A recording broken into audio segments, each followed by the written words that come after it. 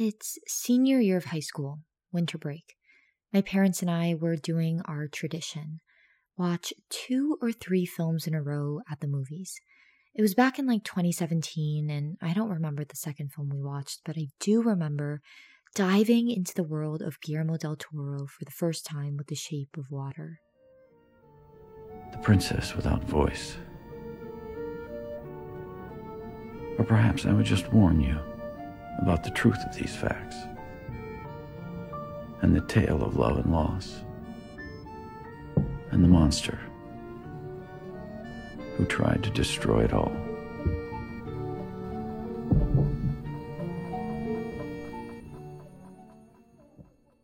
I have so many memories attached to this film. First of all, I remember going back to school feeling super excited to talk about this movie. It's lunchtime, we're sitting at the table, and I bring it up. Some of my friends express their love for it, but some of them also ask, isn't that weird movie with the fish man? They're not necessarily wrong. I think this just speaks to how vivid Del Toro's imagination can get, and we'll talk about that in this episode. But once it hit 2018, my friends and I planned an Oscars viewing party. It was pretty intense because some people loved The Shape of Water, but some people just thought it was super weird. Nevertheless, it was a great season for The Shape of Water, taking home awards for Best Original Score, Best Production Design, and Best Director. And it was finally time to announce the Best Picture award.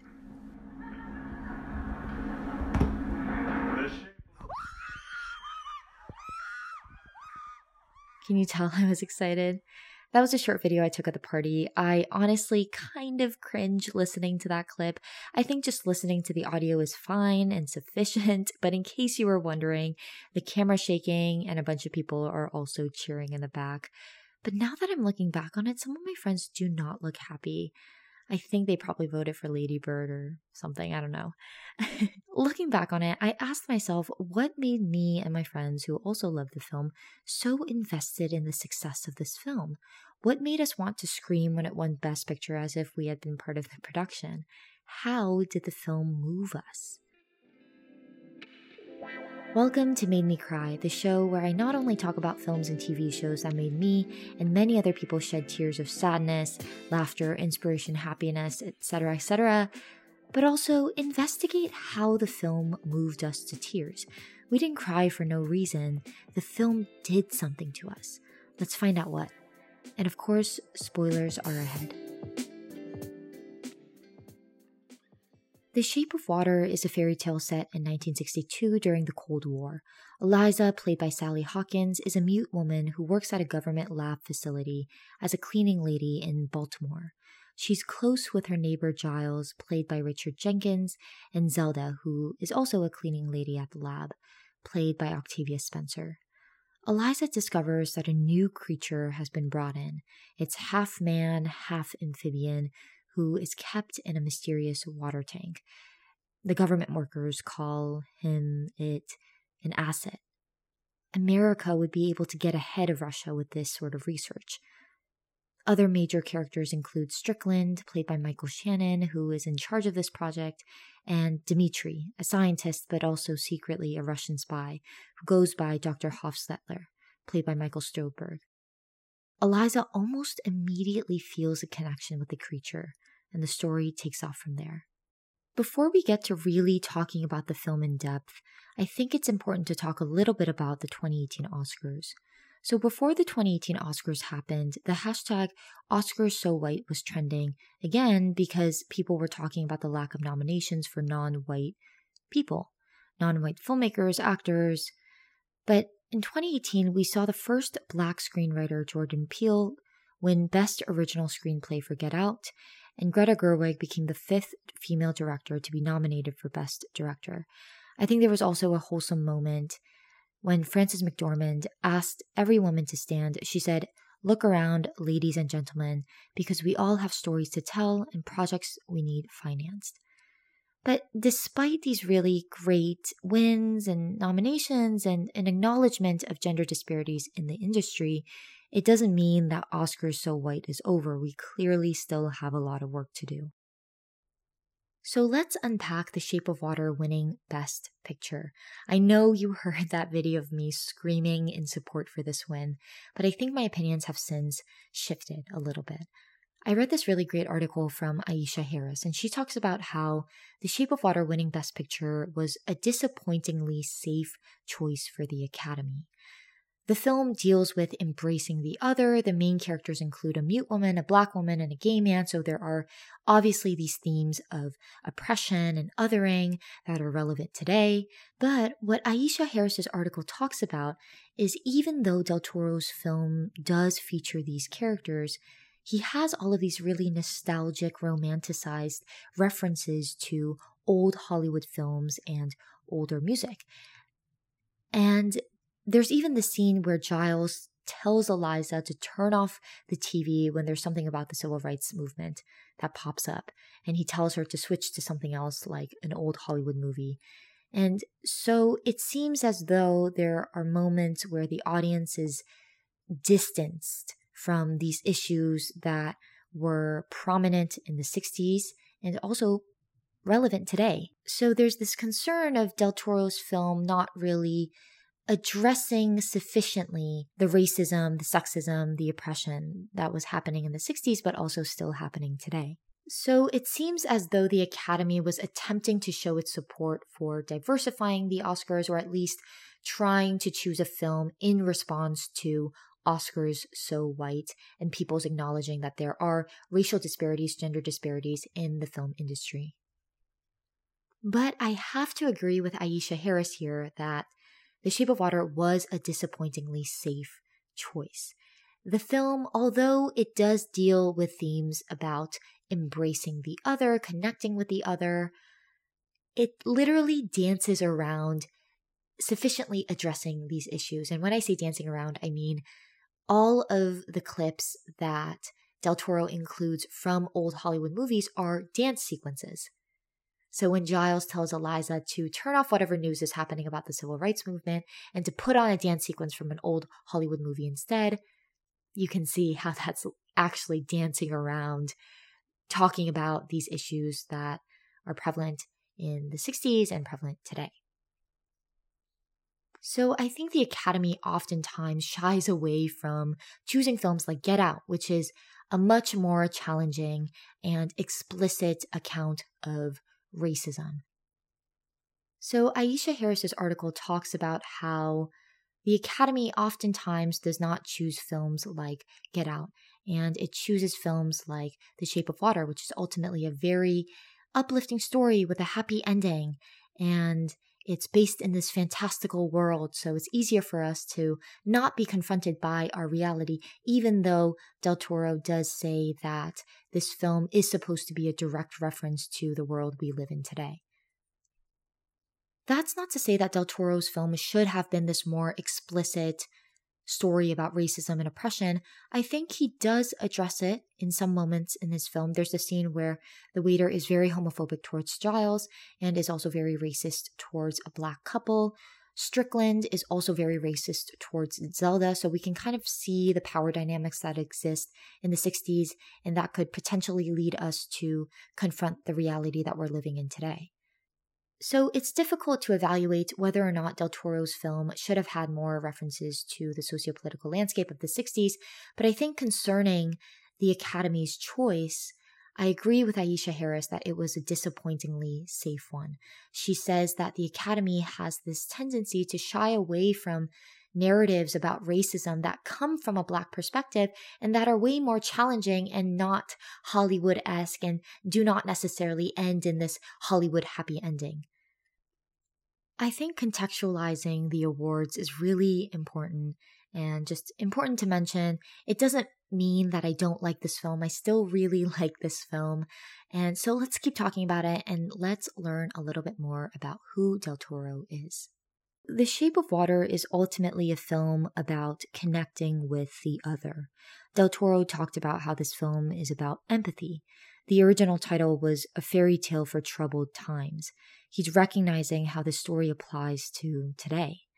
When Del Toro won Best Director for The Shape of Water, he spoke about his experience with being othered, starting his speech with, I am an immigrant, like Alfonso and Alejandro, my compadres, like Gael, like Salma, and like many, many of you. And in the last 25 years, I've been living in a country all of our own. Part of it is here, part of it is in Europe, part of it is everywhere. Because I think that the greatest thing our art does and our industry does is to erase the lines in the sand. We should continue doing that. When the world tells us to make them deeper. The Shape of Water is a deeply personal film for Del Toro. He has talked about how he has had this idea, or at least a desire, to create a story with a fishman creature since he was 6 years old, ever since he watched the horror sci-fi film Creature from the Black Lagoon. And the monsters look very much alike, but of course the story's very different. Del Toro is such a creative mind, and we'll be talking about that next.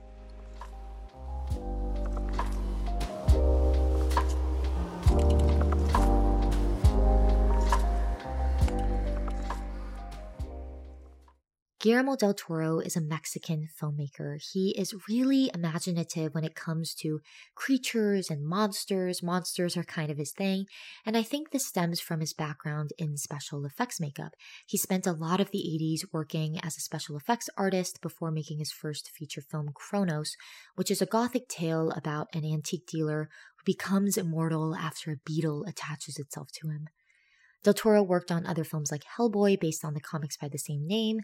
Del Toro's Pan's Labyrinth uses the historical backdrop of the Spanish Civil War and incorporates fantasy, so it's kind of similar to The Shape of Water in that there's this historical background and then a fantastical element. Pan's Labyrinth premiered at the Cannes Film Festival and got him a lot of recognition at the Toronto Film Festival as well. The film won Best Production Design, Best Cinematography, and Best Makeup and Hairstyling at the 2007 Academy Awards. You might have seen the wrinkly, really scary monster who sticks his eyeballs into his hands and then opens his palms up to reveal his eyes.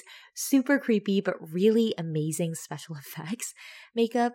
But under all this costume is Doug Jones, who also plays the amphibian man in The Shape of Water. So a lot of people cried during The Shape of Water. Here are some comments responding to a scene where Eliza is trying to explain her bond with the amphibian man to Giles.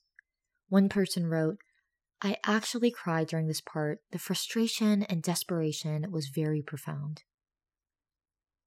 Another person quoting Eliza when she said, "He's happy to see me every time, every day. That line makes me cry like a baby." And there are 3 crying emojis. Someone else also used 3 crying emojis and wrote, "God, I'm literally crying." Even someone who has not seen the film said, "I haven't watched the movie yet, but the scene made me cry." Cry is in all caps.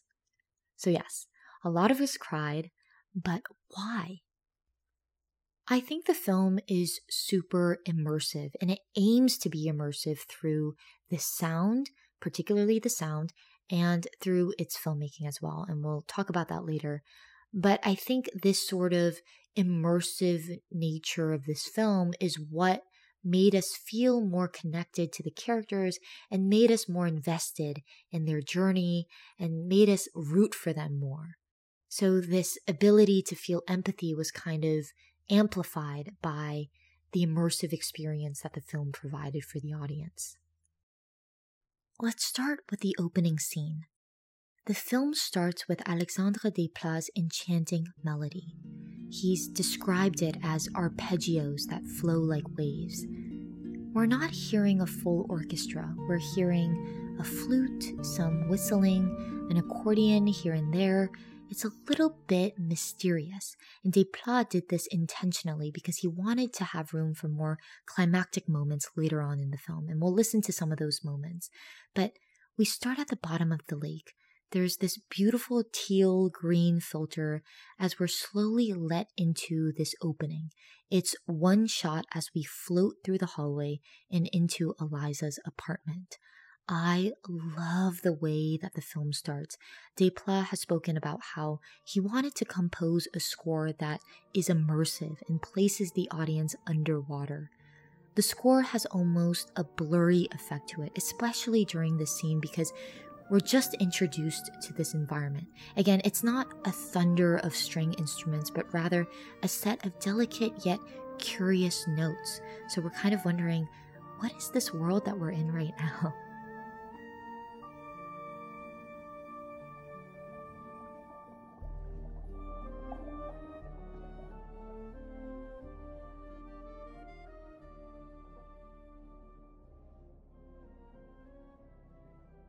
And for this gorgeous opening scene, they used dry for wet, which is a technique where you film a dry set, but you use smoke, lighting, and fans to move clothes to make it look like everything and everyone is floating underwater. So Eliza is floating near the ceiling, which means that Sally Hawkins is essentially held up by strings at this moment, and her dress that's kind of waving in the water is thanks to a fan. And then after this, they add the bubbles and the fish in post.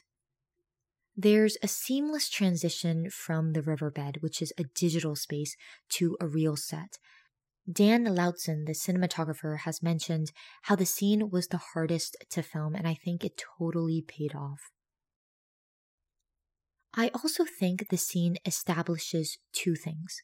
One, this film is a fairy tale. That's made obvious later on by Giles's narration that you listened to at the beginning of the episode, but we are literally stepping in, or maybe I should say swimming into a new world. We're given this long one shot to get our bearings a bit. And this green filter, it's interesting because you would expect a blue filter, but the green makes it look really mossy, as if algae has been growing for a while at the entrance of this building. It's as if algae has been growing at the entrance of this story. It's saying once upon a time without explicitly saying once upon a time. The second thing that the scene encourages us to do is let go of everything we know about a fairy tale. Giles mentions a fair prince, a princess, and a monster, and we may have images of what these typical figures in a fairy tale look like, but this is the world of Guillermo Del Toro. Look, don't touch. That lovely dingus right there is an Alabama Howdy Do. Molded grip handle, low current, high voltage, electric shock cattle prod. Named Strickland, security. Fleming security. Huh.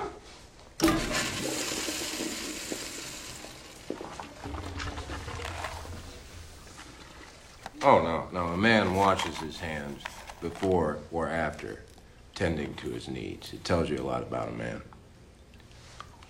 He does it both times. Points to a weakness in character. The setting of the film is 1962 during the Cold War. During this time, there's anxiety and fear surrounding nuclear world war, especially during the Cuban Missile Crisis. Despite it being the 60s, the ideologies of the 50s still persist. The all-American family with a suburban lifestyle, picture a nuclear family. Strickland embodies these values. He's Christian, has 2 kids, a loving wife, a relatively secure job. He lives in the suburbs. Doesn't sound like much of a monster. In a 1950s or a 1960s movie, he would be a really good candidate for the role of the hero. But Del Toro flips everything that we know about fairy tales and goes against our assumptions and makes Strickland the monster of this story. And Strickland is truly awful. He sexually harasses Eliza. He's racist towards Zelda. He abuses the amphibian man. He just tries to enforce his dominance in any situation. Del Toro also takes inspiration from the Beauty and the Beast narrative, but he also flips this on its head, as we'll see later on. Strickland is the epitome of what's wrong with the 50s and the 60s. The 50s saw a boom in the economy after World War II. People were moving to the suburbs. There were TVs in their homes. The nuclearization of the family was happening. So there was this optimism about the future. But if we look more closely, there's conflict. The Cold War, start of the Civil Rights Movement. Del Toro said, it's not a movie about 62. It's a movie that tells you that the racism, classism, sexual mores, everything that was alive in 62 is all alive now. It never went away. At first, I was having trouble seeing this. I was having trouble seeing how this film, which gives such an immersive experience to the viewers, how this film also encouraged viewers to think about the issues that we face today. I realized that it was through its treatment of the future. So whenever the future is mentioned in this film, it's oftentimes paired with the color green or teal. When Strickland gets a new car, it's a new shiny teal car. It's the car of the future. Giles eats green key lime pie at the restaurant where he thinks the waiter and him have this sort of flirty relationship. Giles also paints a plate of green gelatin, and later on, Strickland's wife tries to give him some green gelatin. Green seems to be this motif for the future. But if we examine the things that are happening around these green things, they're not progressive. Strickland drives a teal car, but he's racist. Giles eats green pie at the restaurant, but the waiter is homophobic towards Giles. And Strickland is ultimately not really happy in his marriage. I mean, it's not explicitly said, but it's very clear that he doesn't really feel a connection to his wife. He doesn't really feel a connection to his children. So the film seems to be doing this really interesting thing where they're placing the audience in the future. So these people in 62, they have these green things and they're saying green is the color of the future. They're really optimistic about the future. But we know as people in the future that, again, racism, classism, sexual mores, everything that was alive in 62 is still alive now. So the film doesn't take us out of the immersive experience to remind us of the issues that are prevalent today.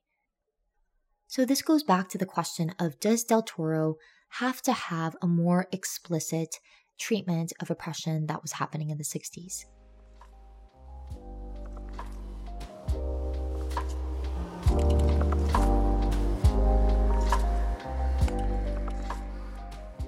I think I'm going to say no, because these characters do face oppressive situations. Strickland is extremely racist towards Zelda, and he sexually harasses Eliza. The waiter is extremely homophobic towards Giles and racist towards a black couple, but we have already established a link between Strickland and the teal car and the waiter and the key lime pie. So these green objects, which are supposedly the objects of the future and supposedly represent the future, we have these oppressive situations happening around these objects. So we're reminded that, yes, again, I'm going to say it again, racism, classism, sexual mores, everything that was alive in 62 is still alive now. I think it's Del Toro's way of making sure that we're not disconnected from this immersive experience and making sure that we're not confronted with the issues of today by disconnecting us from the story. He finds a way to keep us connected to the story, but still addresses the issues that are problematic today. I do think, however, it was a little strange that Giles told Eliza to turn off whatever was happening on the TV about the civil rights movement and turn on an old Hollywood movie instead. I thought that part was a little jarring because it directly erases or neglects what's happening in the 60s. But then again, I think this could show a commitment to the character. Giles is probably not a social justice activist, and he probably doesn't want to hear about it, so it makes sense that he would turn on an old Hollywood movie instead. And maybe Del Toro isn't necessarily endorsing this at all, he's just staying true to what the character might actually do. So I think this is an ethical question. If we want to set up our story in a historically accurate environment, how do we blend history and a narrative style? What are the ethical problems that arise from that? I keep seeing a lot of articles about how Del Toro keeps referencing old Hollywood movies, but doesn't address or sufficiently address the issues of social justice. And I think I agree. I agree that there seems to be an issue here, but I wish we kind of took a step back and defined, well, what is an ethical treatment of a historical period if that historical period is just the backdrop for our story? How do we ethically address the events that are happening, and are we required to? These are some really interesting questions that I didn't expect that this film would bring up. So it seems as though Del Toro is engaging with these issues of oppression through his characters. And there's the fact that we feel empathy for many of the main characters who are marginalized not only during the early 60s, but also today. Eliza is a disabled woman, Zelda is a black woman, Giles is an older gay man. But what I like about this film is that they're not essentialized to these identities. Yes, they do face obstacles at some points in the film that stem from oppressive attitudes surrounding disability, race, and homosexuality, but they as characters are more than that. I know this film got some criticisms about character development, but I think I have to disagree. In terms of disability representation, I can't be the judge of that, but I will be talking about what some disability scholars and writers have to say. But in terms of making characters multidimensional, I think this film succeeds in portraying them as individuals with desires and fears and frustrations who want to be seen and heard. Oh, he's alone. Oh. Now, does this mean that whenever we go to a Chinese restaurant, you want to save every fish in the tank? So what if he's alone? We're all alone. The loneliest thing you've ever seen. Well, you just said it, right? You just said it. You called it a thing. It's a thing. It's a freak. I can understand you. Calm down. God, calm down. All right, I will repeat it to you.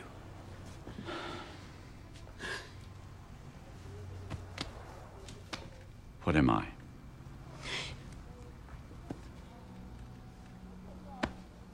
I move my mouth like him.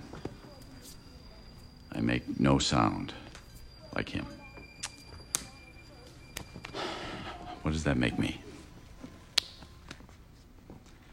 All that I am, all that I've ever been, brought me here to him. See, you're saying him. It's a him now. It's a... You just hit me. Oh, Eliza, let go of me. I'm looking. You've never... Wait, you hit me.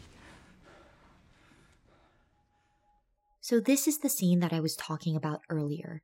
When Eliza tells Giles that she wants to save the amphibian man, Giles says, absolutely not, and not only because it's illegal, but he feels as though they can't do anything, given the way in which they're treated in society. I'm leaving. I have to leave. Just, Eliza, please stop. Listen to me. Just listen to me. I have to go. I'm leaving now because this... Eliza, this is very important to me. This is a second chance for me. I'm sorry, but I have to go. And, oh, God. When I come back, we just will not talk about this ever again.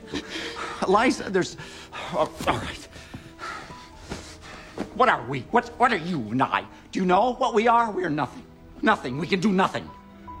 I'm sorry, but this is just, oh God, it's not even human. God. There's a medium close-up basically throughout most of the scene. This is a really intimately tense conversation where Eliza doesn't feel heard, even with her best friend. Throughout this film, Eliza communicates with her hands, but the shot expands to a long shot as she bangs her hands on the wall to get Giles's attention. What?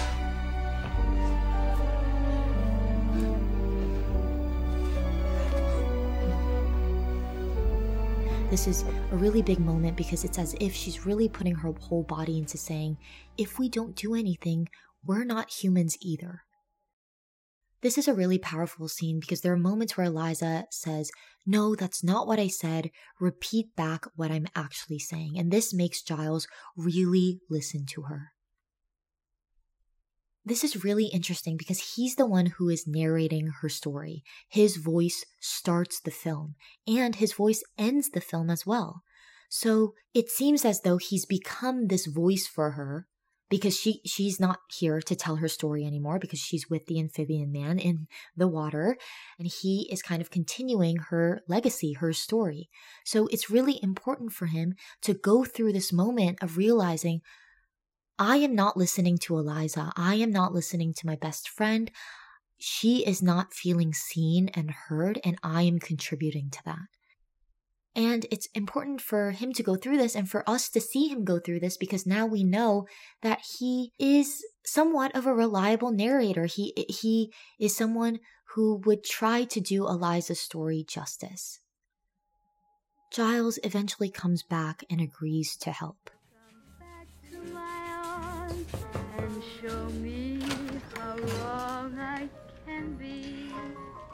I have no one, and you are the only person that I can talk to. Now, whatever this thing is, you need it. So, you just tell me what to do.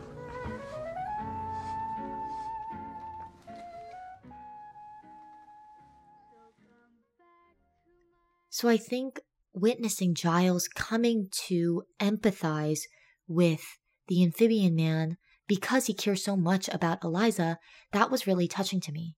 And I think relationships are really important in this film, and people helping each other and coming together to ultimately save the amphibian man. So speaking of empathy, we're going to be talking about this half psychoanalytic, half psychological approach to this film.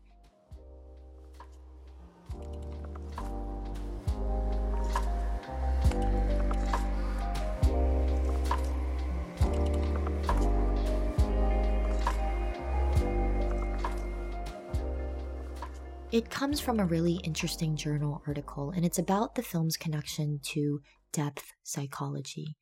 Depth psychology deals with trying to uncover the unconscious and the conscious, so it's a blend of psychoanalysis and psychology. And I want to talk about this article because I think it takes a really interesting approach to looking at the film, and I think it can show the power of this film and the power of film in general. So this article was published in an eco-psychology journal, and it's trying to explain how the film actually has the ability to uncover our unconscious and conscious beliefs about nature. And it has the power to start this psychological transformation, aka change the way we think about nature and our relationship to it.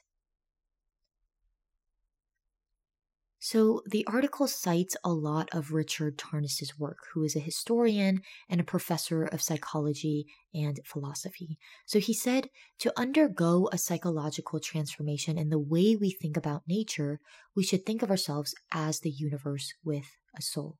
So imagine yourself as an ensouled universe. Imagine there are two kinds of people that come up to you.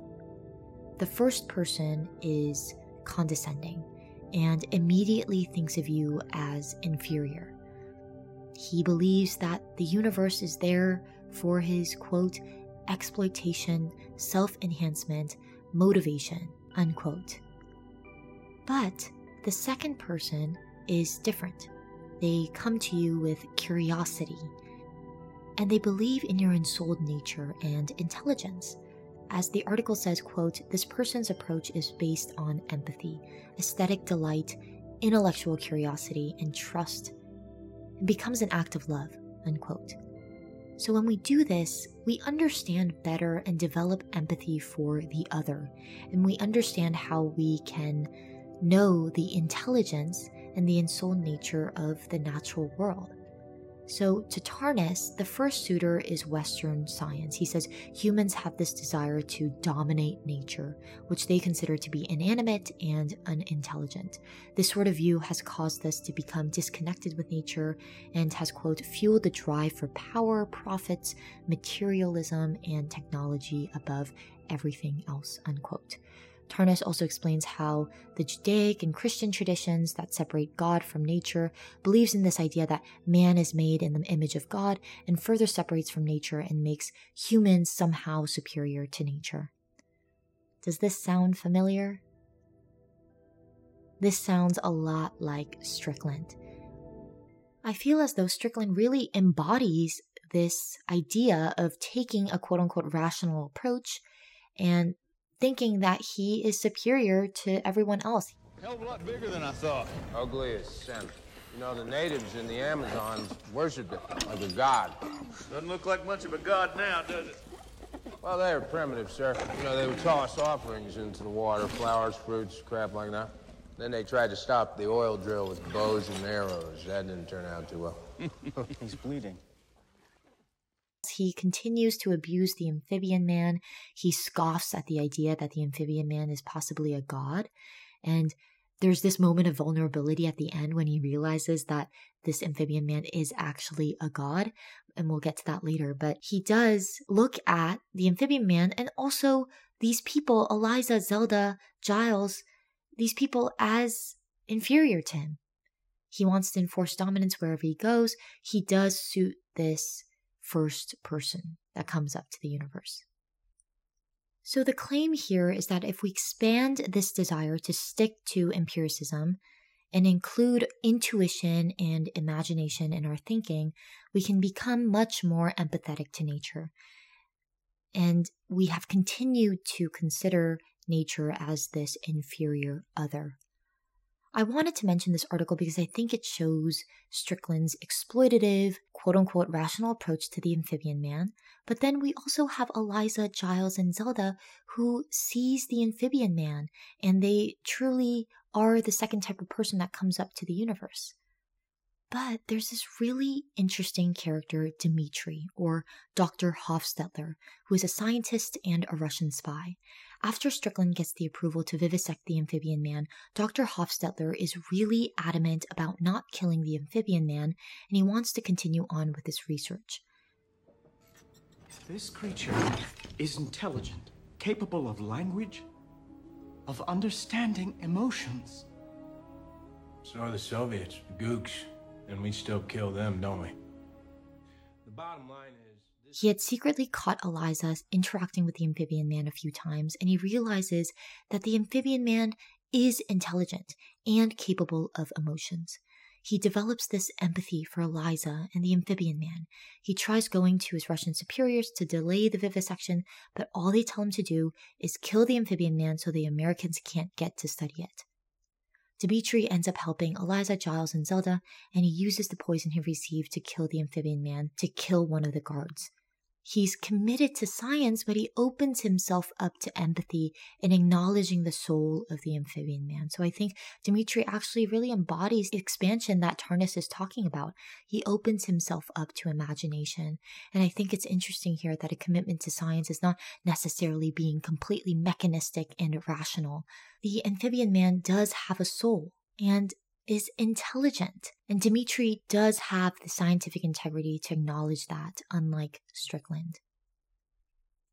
Whether or not this depth psychology is legitimate, it's still interesting to think about the power that film has to evoke empathy and to initiate this sort of mental process that helps us empathize with real things in our real world.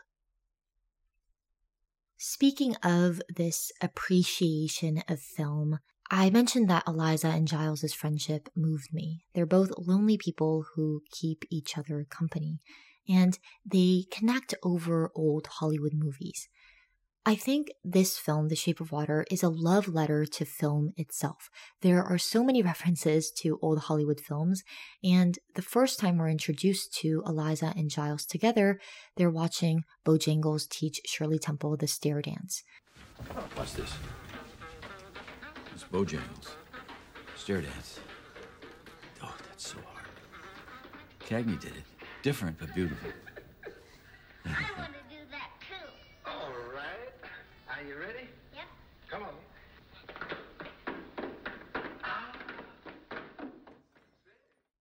Eliza also lives above a movie theater. So this is a film that knows the power of cinema, and the characters themselves are engaging with movies and movie music. There's a scene where Eliza dances in the hallway, and this speaks to her romantic, dreamy personality and her love for the fairy tale of old movies.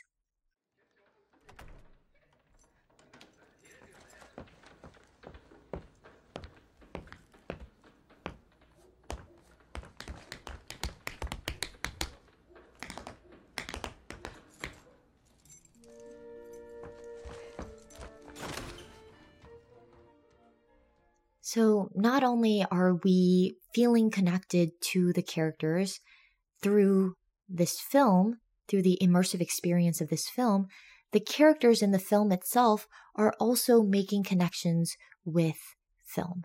So Eliza brings over records and plays I Know Why and So Do You by Glenn Miller, and the music transitions from diegetic to non-diegetic, and it plays over this montage of Eliza interacting with the amphibian man, showing him different pieces of music, including some from Betty Goodman.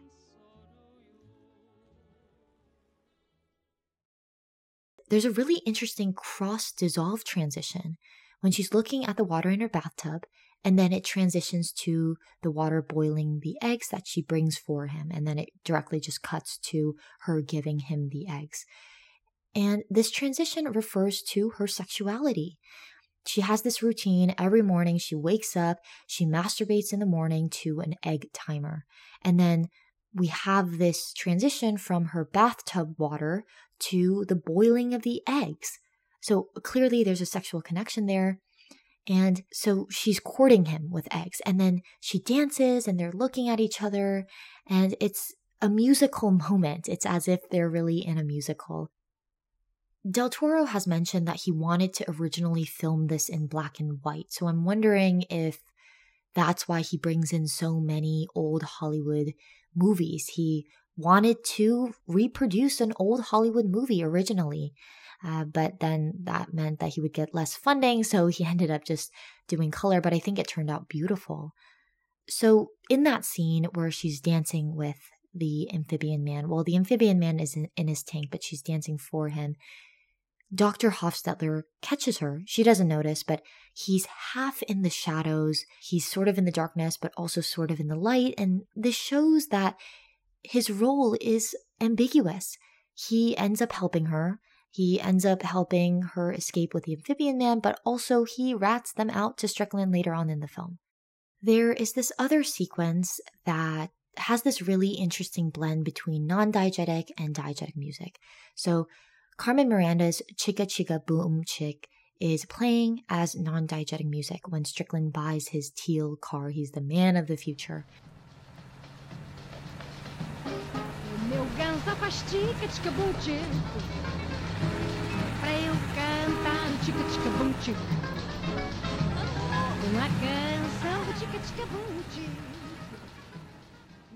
And then there's this montage of Eliza sort of figuring out her exit routes in preparation to sneak the amphibian man out. And then Giles is also preparing a fake laundromat car to sneak himself in. And then it cuts to Giles's TV, and Carmen Miranda is actually on there singing Chicka Chicka Boom Chick. And then it becomes background diegetic music as Eliza and Giles discuss their plans once again. I thought that this was a really good way to keep the audience immersed. It's this really interesting blend of we know what the characters are experiencing as we're listening to this music. So in the first example of how the song by Glenn Miller transitioned from diegetic music to non-diegetic, we are experiencing the character's experience of that music when it becomes non-diegetic. But in this case, we are experiencing the music first, and then the characters experience it. So there's this really deep connection between us as the audience and the characters in the film. And I think the film tries to mirror the character's experience, which makes it easier for us to empathize with them and feel invested in what they want. I love how these songs are a part of the soundtrack. It really places you in Eliza's mind as she's actively pursuing what she wants. So as she's figuring out her plan and everything, it's the music that she loves that plays. The beauty and romance that she finds in old Hollywood films is being manifested in her own life. And because this music is actually used, we become connected to her and invested in what she wants. So all of these old Hollywood references culminate to this dance scene. And this is sort of a bizarre dance scene. It's that moment where all of the lights around you are off and you only see the person that you love. That sort of vibe. So she's dancing with this amphibian man in a dream sequence. It's black and white, and it's almost a direct replica of one of the dance sequences from Follow the Fleet with Fred Astaire and Ginger Rogers. and Desplat's jazzy arrangement of You'll Never Know plays. And this scene is definitely kind of bizarre because she's dancing in this very beautiful gown with a fishman. But I think this is Del Toro's way of sneaking in that black and white look that he wanted originally. But I think this gives us insight to her mind. She loves old Hollywood movies, and finally that love and romance that she felt, that beauty, is coming into fruition in her own life, and she can finally dance with the person that she loves, or with the fishman that she loves.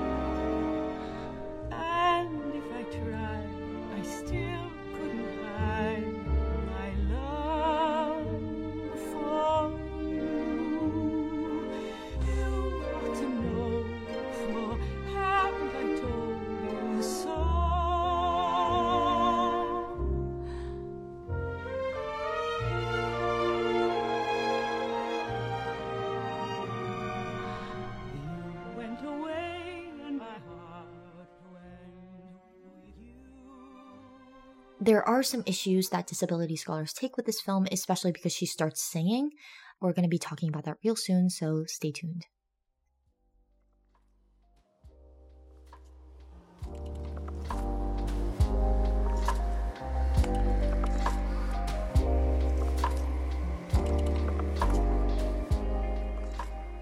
We're back and we're talking about that black and white scene that looks exactly like a Fred Astaire and Ginger Rogers dance sequence. But disability scholars have noted that this scene is a little bit problematic because Eliza actually starts singing. I'll read what they wrote in an article published in Disability and Society. They wrote, quote, "She enters into this black and white daydream when she is experiencing extreme pain from the throes of a seemingly impossible love and the lack of capacity to express it. I imagine most of us have been there. The sequence has been highlighted as one of the more problematic aspects of the film, though," unquote. So the problem here is that Eliza seems really free in this scene. She seems really content. She's dancing with the amphibian man. She's dancing with the love of her life. And the scene only seems to come after she's able to sing, after she's able to speak again. Del Toro has expressed that it's supposed to convey that the creature sees beyond Eliza's physical abilities.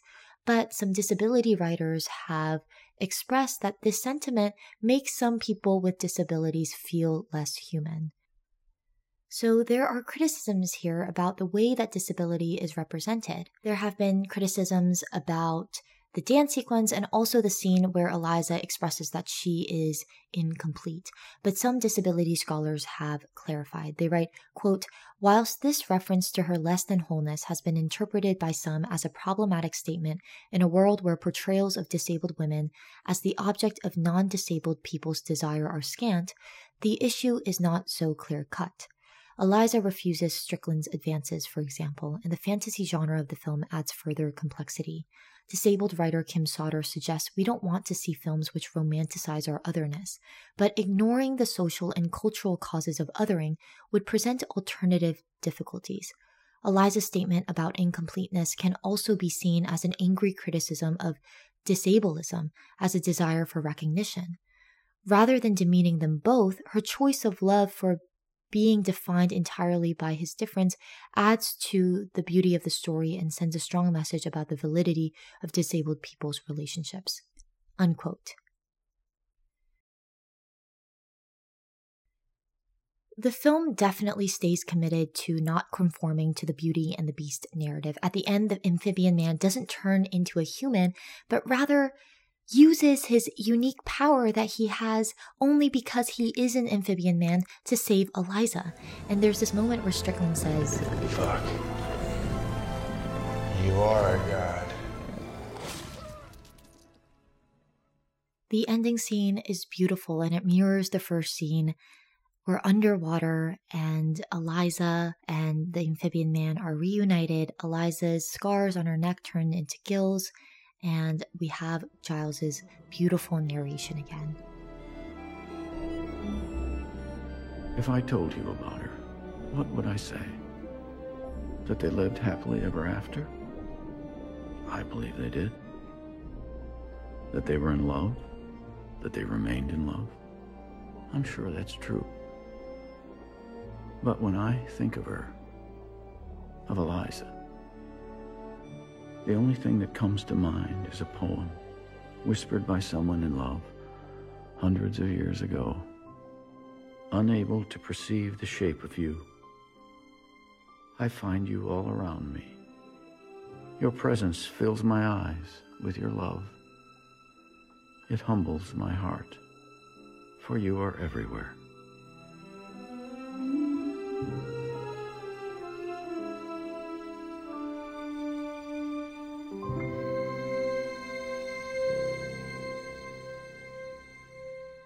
So this film really opens up the fairy tale book and closes it at the end with Giles's narration. And I think it was such an immersive experience to watch this film. And I think that's why we were so connected to the characters, and that's why we were moved and emotional.